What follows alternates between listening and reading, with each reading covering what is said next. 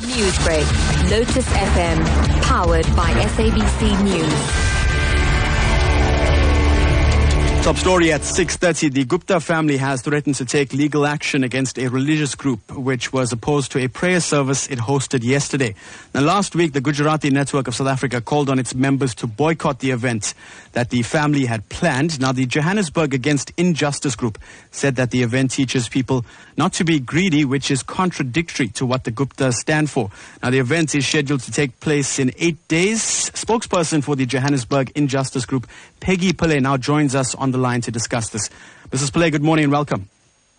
Good morning, Matthew, and good morning to your listeners. Thanks for joining us, and let's discuss this now. Why have you called on people to boycott this event in 8 days? I think we started out very nicely by saying that, religious organizations can clearly see that the behavior of the Gupta family is completely contradictory to the teachings of the religious discourse that they've planned for the next 8 days. And that is the primary reason is that we are asking people to think about this, to not attend the function in protest against this kind of hypocrisy. Now, the Guptas have since said that they will take legal action.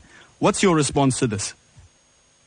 Legal action to what end? We are a group of activists who have a constitutional right to protest, which we did so peacefully.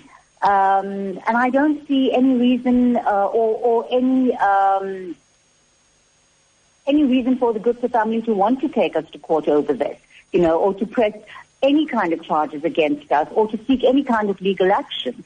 In fact, after the episode of yesterday, or the day before, I would imagine that the only organizations that have any recourse to the court are going to be organizations like the Gujarati network and Johannesburg Against Injustice for the kind of violence that was perpetrated against us. Now, you mentioned peaceful protests and also understand that some of your members were attacked during the boycott, but you did continue to protest. Can you tell us about that? Well, yes, as we indicated, we had made a decision to peacefully and silently protest at the event that was happening.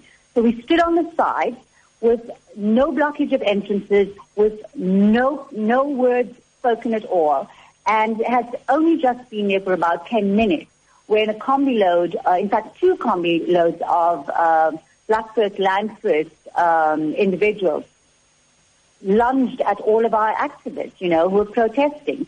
They manhandled women, they pulled out posters, they ripped up the placards that were being held, they swore at people, they attacked one of our white youth members, they tried to grab hold of his camera, they insulted him in the most derogatory, racist kind of way.